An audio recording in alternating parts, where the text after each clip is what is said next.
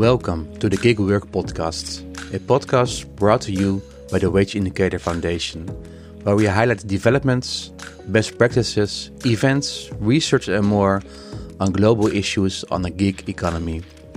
My name is Martijn Arets and I am your host today. Working via online platforms is on the rise all over the world, but the debate on the gig economy is mostly focused on the Western world. To get a more complete picture, it is good to take a look at countries with a different institutional landscape. For example, Indonesia.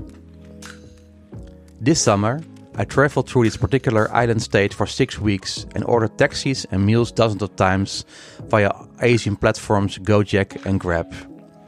These super apps offer numerous services on one single platform, from taxi rides to meal and grocery delivery, from cleaning to financial services. They are wildly popular and you can see this on the streets. In big cities like Jakarta, Surabaya and Yogyakarta, a sea of men in green jackets on motorbikes flood the streets. What does the gig economy mean for Indonesian platform workers? To find out, I spoke to Suki Lestari Joanna, PhD researcher at Utrecht University and working in the Department of International Relations at the Faculty of Social and Political Sciences at the Gadjah Mada University in Yogyakarta, Indonesia. My name is Suki Lestari Joanna, but you can call me Joanna. I'm a PhD student in Innovation Studies in Utrecht University. And right now, I'm also lecturing in Department of International Relations in Universitas Gadjah Mada. And now we are recording this podcast in our campus in Yogyakarta, in Universitas Gadjah Mada. And what fascinates you about the gig economy?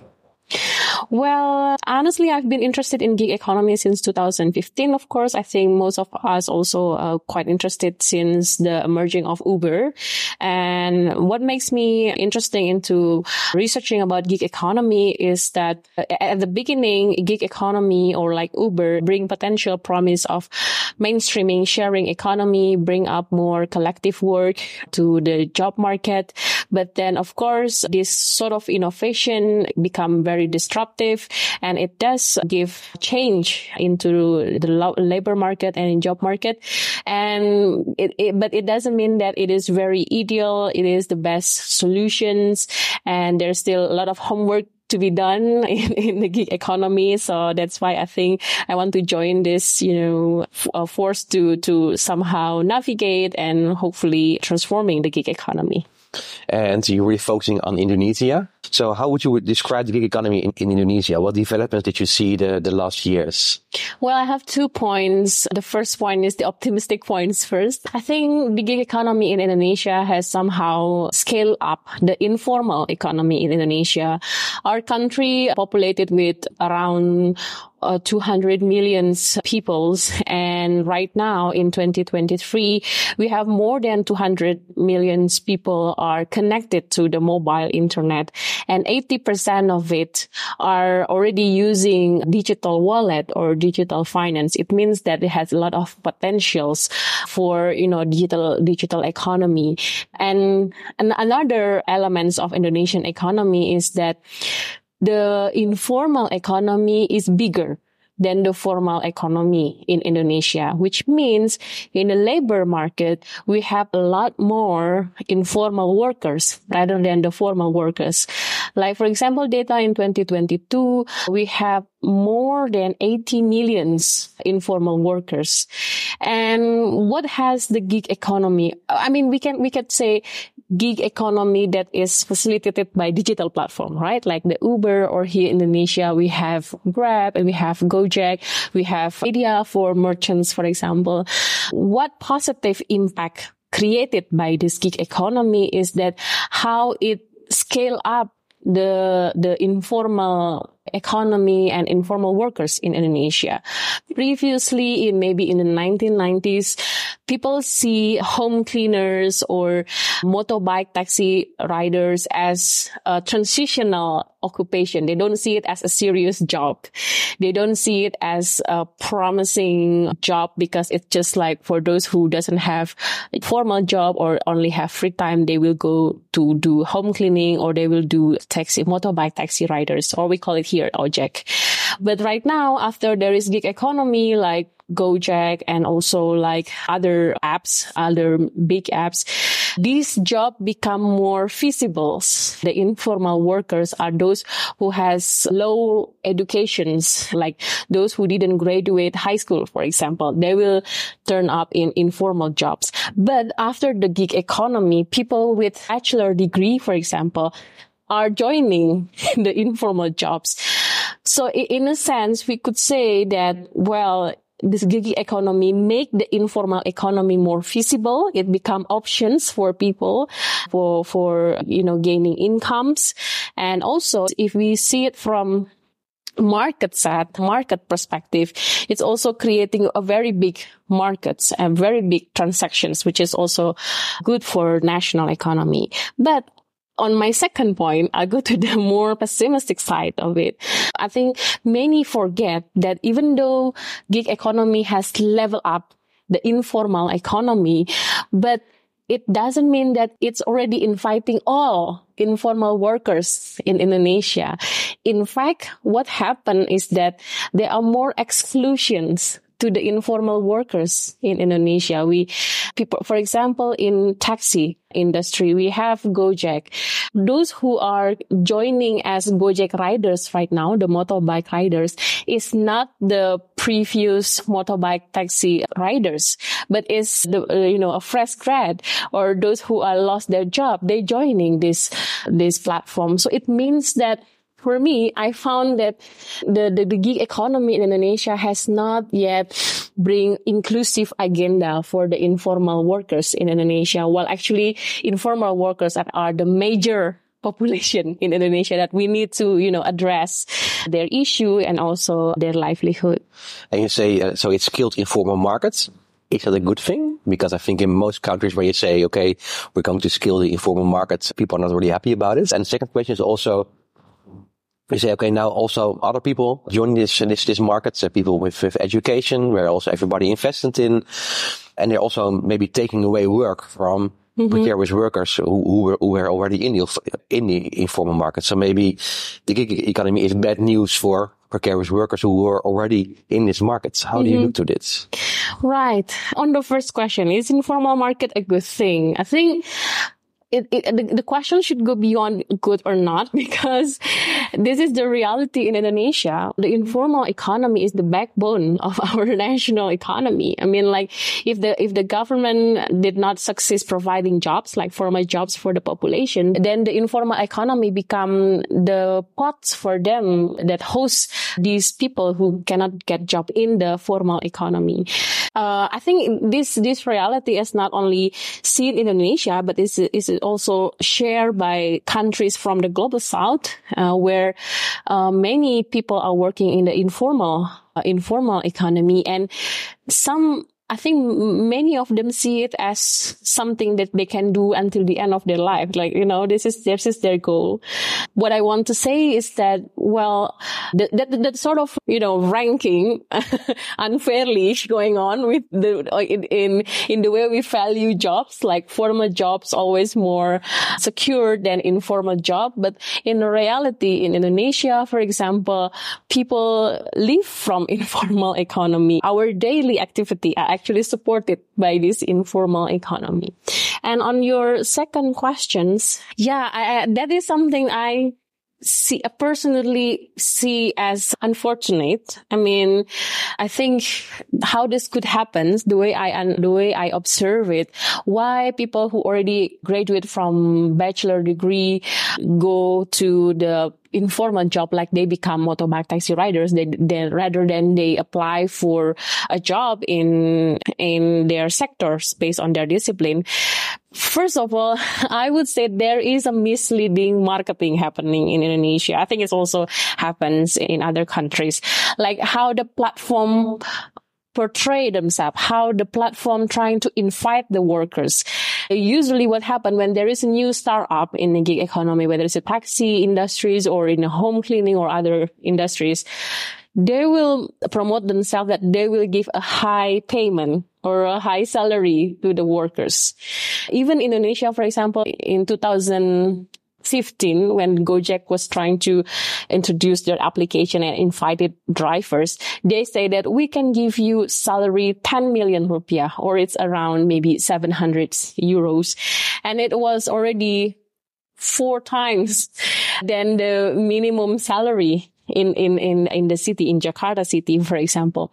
So this sort of marketing is not only creating invitation for the precarious workers, but it's also creating for the fresh grad, even for those who already have formal job.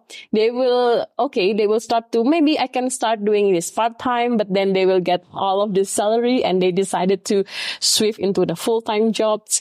So I think that's the first issue. And it's still going on right now. Like, for example, AirAsia, they just launched their online taxi business. And the way they market their platform, they say that, well, we give you high salary with protections, insurance, etc.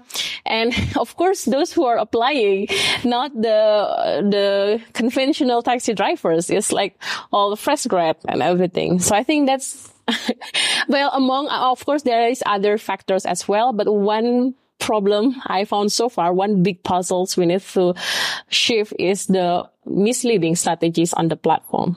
And what are the discussions that are going on in Indonesia about the gig economy? My research is focused on contestation and conflict about gig economy in Indonesia. And of course, the major issue is about the classification, the regulations on the platform, and right now more into tariff. One interesting observations I found that in many countries in the global south, including Indonesia, they tend to focus more on the short-term gain rather than the long-term gains. So when I talk to workers' organization, for example, what they are trying to achieve, we have sort of worker organization of gig economy here in Indonesia, but what they want to fight for is like a short-term gain. Like, for example, they want to advocate a better fare or better price in their job, but they don't have a very, long-term view about what sort of regulation, what sort of law, how could they change the law that will, protect themselves, that will also increasing, their decent working conditions. So I think that's what I observe right now. Most of the debate, even from the governments, I have interviewed with some of the government side. They are more focused on the short term period. What sort of policy that could solve the problem only in the short time, like one year or less than 1 year periods. But I think we need more like long-term debate right now, which is not happening in Indonesia. Long-term visions about, okay, how do we want to imagine the future of this gig economy? And do you think this also comes because people see it as informal markets? So then you only need to have intervention for short term and not for long term? That's interesting because even though the fact here that informal economy is the backbone of our economy, but in many discussions, informal economy always considered as transitional job. Even in the motorbike taxi, I have some interview with people from the Ministry of Transportation. I was asking because the motorbike taxi in Indonesia is not legal, but it is legitimate. That you can see it everywhere, even though it's not legal, right? So it means it's part of the informal economy. And it's already been exist since 1970s. And I asked the government, why don't you legalize it or, try to make a legal regulations about it? And their answer is that, well, we never imagined motorbike as a formal transport or a legal transport, because from safety side, it is not safe for a motorbike as a public transport. But because they are exist. So we only see it, well, okay, let this motorbike taxi exist until we have a proper public transport. We have, proper MRT, train and etc. And then the customer will shift to more, public transport. But until right now, motorbike taxi is still exists. So I think it will be very difficult, very challenging to regulate informal economy. I think we need to find a mechanism how to make people who are working in the informal economy has a more, mobility. So like right now, the problem is people who has a bachelor degree, they can work in the informal economy, but they also can apply for formal job. But those who don't graduate from high school, for example, they cannot apply for formal job. I think there is a problem of vertical mobility there. And that is something we need to think about. How do we make the conditions of people in the informal economy more decent, have better fare, even though they stay as an informal economy? But is it also not in the end just a government still ignoring the facts, and which is, I think, from a outsider perspective, of course, with all respect, quite strange, interesting, because if you look here outside, we're now here in Jakarta. I've also been in different cities here in Indonesia. They're visible, the workers. And before, what you say is, 70 years ago, they were maybe less visible, but now they're visible because they're all wearing a green jacket with Gojek or Grab. So, in what way do you think you can, or government needs to take responsibility in this and step over a kind of a frame they already have for years about, okay, the informal economy is just a in-between job, and maybe also echoing also maybe the stories about the platforms, which also say, okay, this is all about additional income. But when you look at the numbers, for most drivers, especially taxi, it's not additional, it's just their main income. So how do you think you can also change the vision of the government in this, and also, force them to take the responsibility of look at the reality instead of, diving away for the truth? Well, yes, I'm not really sure, because the question is, how do we change the visions of the governments? I think I felt that I don't have that power to really change the mindset of the government. But then what we are doing right now in the institution, in our department, for example, of course, we are using multiple streams of, connecting with the government, whether it's doing collaborations, cooperations, or even we are conducting seminars, and we are not afraid of saying criticism, which we thought that, this need to be changed in the governments. But I think one issues right now that I haven't found being implemented yet in Indonesia is that how government could give more forum for debates between platforms and their workers. Because at the moment, I only have one example when there is the Ministry of Transportation trying to enact regulations for motorbike taxi drivers. I think that was the first moment where the Ministry of Transportation really invite the workers to join in drafting the regulations. And I think that's how I found so far bring more change into the regulations, because traditionally they only invite platforms company and some expert from transportation expert, from the academics, but they never invite the workers in drafting the regulations. Workers always invited for socializations, after the decision is finished or done, then they will involve the workers. For the picture in the end. That's true. So they would say this is participatory. So I would like to bring more participatory agenda in acting regulation, in debating the issues, and really bring up multiple perspectives. And I think bring up more voices, perspective from the workers itself. Yeah, I think it's a good thing, because in most discussions, people are really talking a lot about the worker. Right. But they forget to talk with the worker. That's true. Yeah. I think that we need to bring up more. Even for me, I don't feel I am, eligible enough to talk about the workers here. I'm just trying to speak on what I observe.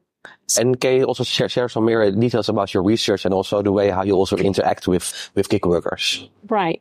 Well, my research, as I mentioned before, is about conflict and contestations about gig economy.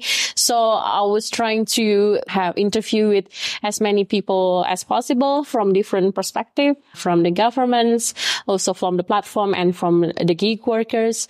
So I was lucky in 2018, I have this opportunity to have a direct observation on the drafting regulation moment, the one that I mentioned to you before. So yeah, I was lucky. I find somebody who can help me to be in the room and really see how's the debate going on. And I wrote a paper about that, discussing the dramaturgy of the debate in the room. It's really interesting to see the power relation between the platform company and the workers. And then after that moment in 2018, I, keep contact with the workers' organizations. And interestingly, they have a chance to gather in Oxford, actually in 2019 or 20, if I'm not mistaken. It was the first gathering for, I think the name is International Alliance for Platform Workers or something. And at that time, it gives me more perspective.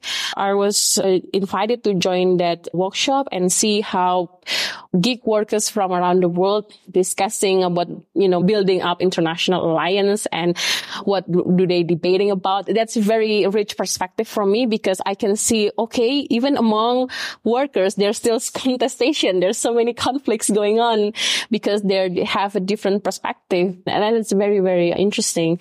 And then after that, on 2020, I think it's in the beginning of pandemic, I think 2020, 2021, I start having more deep conversation with the gig worker. I was asking about their visions about the future of gig economy.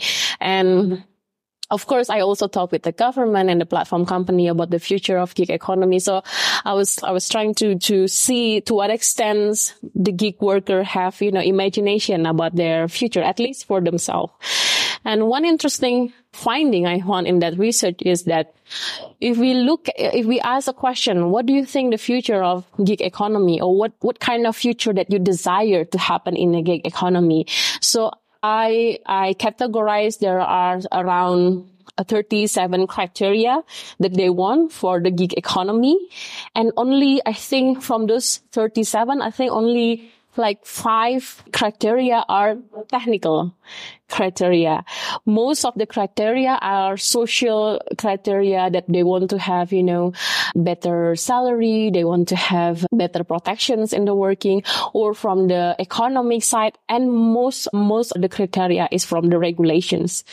So I think that somehow that research brought me to the point that it's very important to have, more participatory methods in our research, to listen more to the gig worker. But it doesn't mean that we only listen to the gig workers and only, blindly defending to the one side of the stories. But it also helped me to also listen to the governments and the platform company itself. So that's a bit for a long story from my research. And can we go back to the moment where you attended the discussion in the room? Mm-hmm.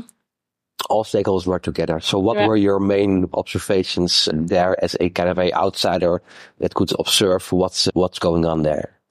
Talking about power, talking about how gig workers can bring up change or can bring change. First of all, in the room, I observed that when worker organization is invited, they will come with many people, like 10 people, 20 people, and usually a representative from the company is like only 1 or 2 people, and the rest is like people from the government's officials, etc. But I found that why this worker organization came with so many of them, because I think the power lies on their collectivity, because if they only stand alone and they arguing, they giving their personal perspective, I observed that it won't be considered, serious enough, or they won't listen too much unless they came together, like they came in in a collective way. So that's first that I found that power for the gig workers lies when they are, unionized and came together collectively. And second of all, I found that, well, in that room, another interesting point that I observed, there is also powers rely on where do you sit in the room. It is maybe odd, but I think that's interesting observation I found that because usually the room is not like a meeting room, so it's not really big. So it will be divided into first row, circle, and then second row. So we can clearly see those who are sitting in the first row are actually the most powerful, which means that those who will decide it, the end of these regulations. What I found interesting is that the drivers also divided into this row. So those who are sitting in the first row are actually like so-called leaders of the organization, and they tend to have more voice rather than those who are sitting on the second row. And yeah, I think there are many, many observations I found in the room. Maybe one more interesting observations I found in the room is that for government sides. So how do they navigate this debate? Because if we bring up an agenda, we want to enact regulations, but we face different people with very heated contestation. How do they navigate the end of this regulation? I found that it's very important to have sort of a draft that the government prepare at the beginning. So then the discussion is only limited to the draft itself. So I know it's between good or bad. In a good side, then it makes the meeting very efficient because into that days of meeting, they can only focus on drafting the regulation. So they only debating on what is written in the regulation. But of course, on the bad side is what is not written in the draft will have no space to be discussed. So yeah, that's sort of 3 points I found so far. When you talked about the 37 criteria and discussed also with the workers, okay, there are some criteria also in regulation. So what were a bit more concrete, the criteria and also the wishes from the workers? Okay. So first on the criteria. So there are around 37 criteria, and I categorize it into 4 sectors. The first one is economy sector, and then second one is government regulations, and then social and technology. Like in the technology, for example, some of the criteria is digital infrastructure criteria. So they want to have a better, like more equal digital infrastructure. Like Indonesia is really wide. Some of our province doesn't even have internet yet. So they want to have more digital infrastructures and also more on digital talents. The aspiration is they want to have more people who can work in the digital economy. And for social, for example, I think social and government regulation are the criteria that is most come from the workers. So from social, here, health and pension insurance, that is one of most frequent discussion of criteria among the workers, and also on the driver organizations. So the criteria about imagining the future is how can they organize themselves to be more collective and unionized to somehow build a driver organizations. And then from government regulations, there are many discussions, interestingly, about legal protections. So many workers felt that they are not legally protected by the companies, and they want to have sort of law that, somehow allows them to sue the company if the company didn't protect them. And then another most frequent discussion is on consumer protections.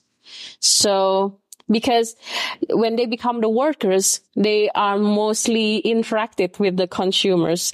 So in the sense, the workers also think about the consumers, then they also want to have more consumer protections. So we're now in Indonesia. You were looking at the Indonesian gig economy, but you also did your research while you were living in Utrecht, in the Netherlands, as part of the university in Utrecht. Mm-hmm. Did you also see in those different worlds kind of assumptions about the gig economy? So how Dutch people look to gig economy in Indonesia and didn't understand, and vice versa. Yeah. Well, I think I just experienced it recently, actually, on my paper review process. I think I got some reviewer from European university or American university. I was discussing about the informal economy, and I think most common assumption I got from European counterpart is that when there is an informal economy, the only solution is to formalize it, right? Because I think that this is something also I observe when I live in the Netherlands. There is not many informal economy feasible in the cities or in the public place. Like everything is very formal, very organized and planned. So when they see something informal, unorganized, illegal, for example, not legal, for example, and then the solution is like only linear. Okay, from informal to formal, from illegal to legal. I think that's something I found that maybe that's not the case here in Indonesia. Of course, we could advocate to formalize all the informal job or trying to legalize all the informal economy, but I'm not sure whether that will answer or that will solve what is happening in Indonesia, because right now, as I mentioned early in our podcast, informal economy is like the backbone.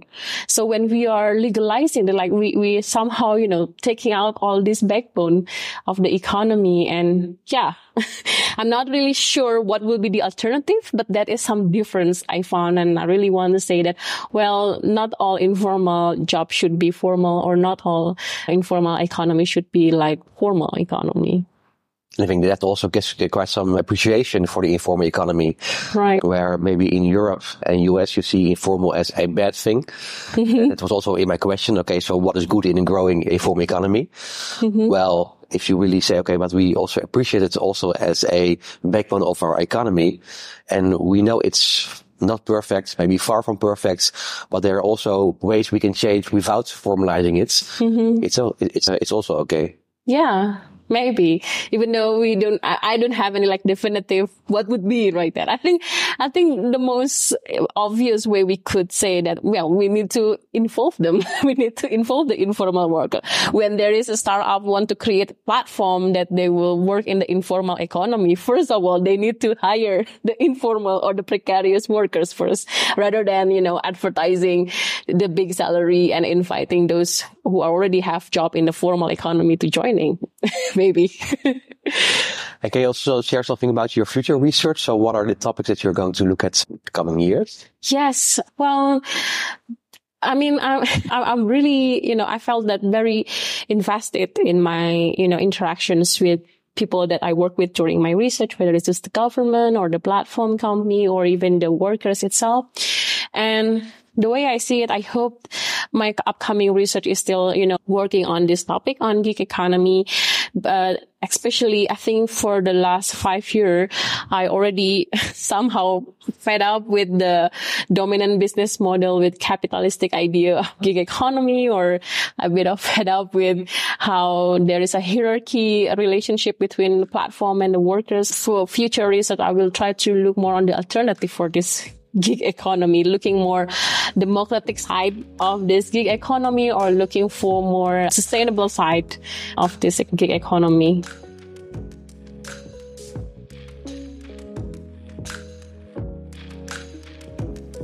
I learned a lot from Joanna and my 6-week trip through Indonesia. As in other countries, gig platforms in Indonesia present themselves as new and different, while they're merely facilitating existing work through a digital platform. The name Gojek is even derived from the existing word ojek, meaning motorbike taxi. It is remarkable that policymakers fall for this so easily. That gig platforms are popular in countries like Indonesia is quite logical. After all, personal services, such as motorbike taxis, are already commonplace here. In addition, there is high unemployment, so more and more skilled and educated people are also offering their services via platforms. In short, there is lack of perspective. This is a topic that, in my opinion, is too often missing in discussions about the gig economy. Thanks to the conversation with Joanna, I look at developments in the platform economy with different eyes. The way southern countries see the informal economy is particularly interesting. In a large informal market, workers may be more resilient to the gig economy because they are already used to organize informally. This is confirmed by the members of the wage indicator team I talked to in Jakarta. They told me that food delivery workers keep a close in touch via WhatsApp groups. If something is wrong with someone, there's a swarm of green jackets around them in no time. While I feel delivery workers are stronger because of that solidarity, it is difficult to stand up to the big platforms. Apps in Indonesia are increasingly becoming super apps with different services. For instance, you can not only book a taxi, but also have groceries delivered, see a doctor, send packages and hire a handyman. Easy for customers, but it also means that workers are becoming increasingly dependent on these apps. Indeed, it becomes harder to build your own customer base apart from the app. This is another argument for more government regulation. In this respect, Indonesia has quite a few steps to take. And don't forget to subscribe to the podcast. Also check our weekly newsletter and online webinars on the global gig economy. You will find the links in the show notes.